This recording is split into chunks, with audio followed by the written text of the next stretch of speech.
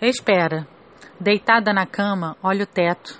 É isso que veem aqueles que me veem. Ao contrário do meu corpo, minha mente e meu coração viajam.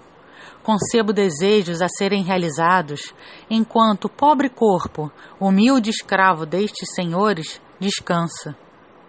O coração pede a presença de alguém distante, e os olhos, impossibilitados de levar à mente a imagem do rosto do distante amado, produzem lágrimas que molham as hastes de um óculos que jaz inútil ao lado da televisão.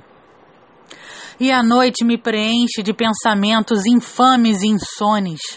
O corpo descansa à medida que esse incansavelmente sofredor coração permite. Os músculos retesados evidenciam a agonia da solidão. Sim, sentada estou escrevendo agora. Este servo nunca falhou com uma obrigação. Mas que posso fazer se esse surrado coração cansou de ver o rosto de plástico?